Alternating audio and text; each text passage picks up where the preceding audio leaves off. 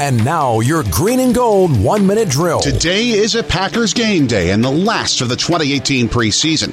As the Packers face the Kansas City Chiefs on the road, Coach Mike McCarthy, GM Brian Gutekunst, and other Packers brass will be evaluating players on the roster bubble with cutdown day coming Saturday. One issue already taken care of is backup quarterback, with the trading of Brett Hundley to the Seattle Seahawks for a 6th-round draft pick. That means Deshaun Kaiser is set to be Aaron Rodgers' backup, with Tim Boyle as the 3rd stringer. But there are plenty of other battles to watch, including a stacked wide receiver position. Coverage begins with WTMJ opening drive at 4 o'clock. Wayne and Larry's called the game at 7:30.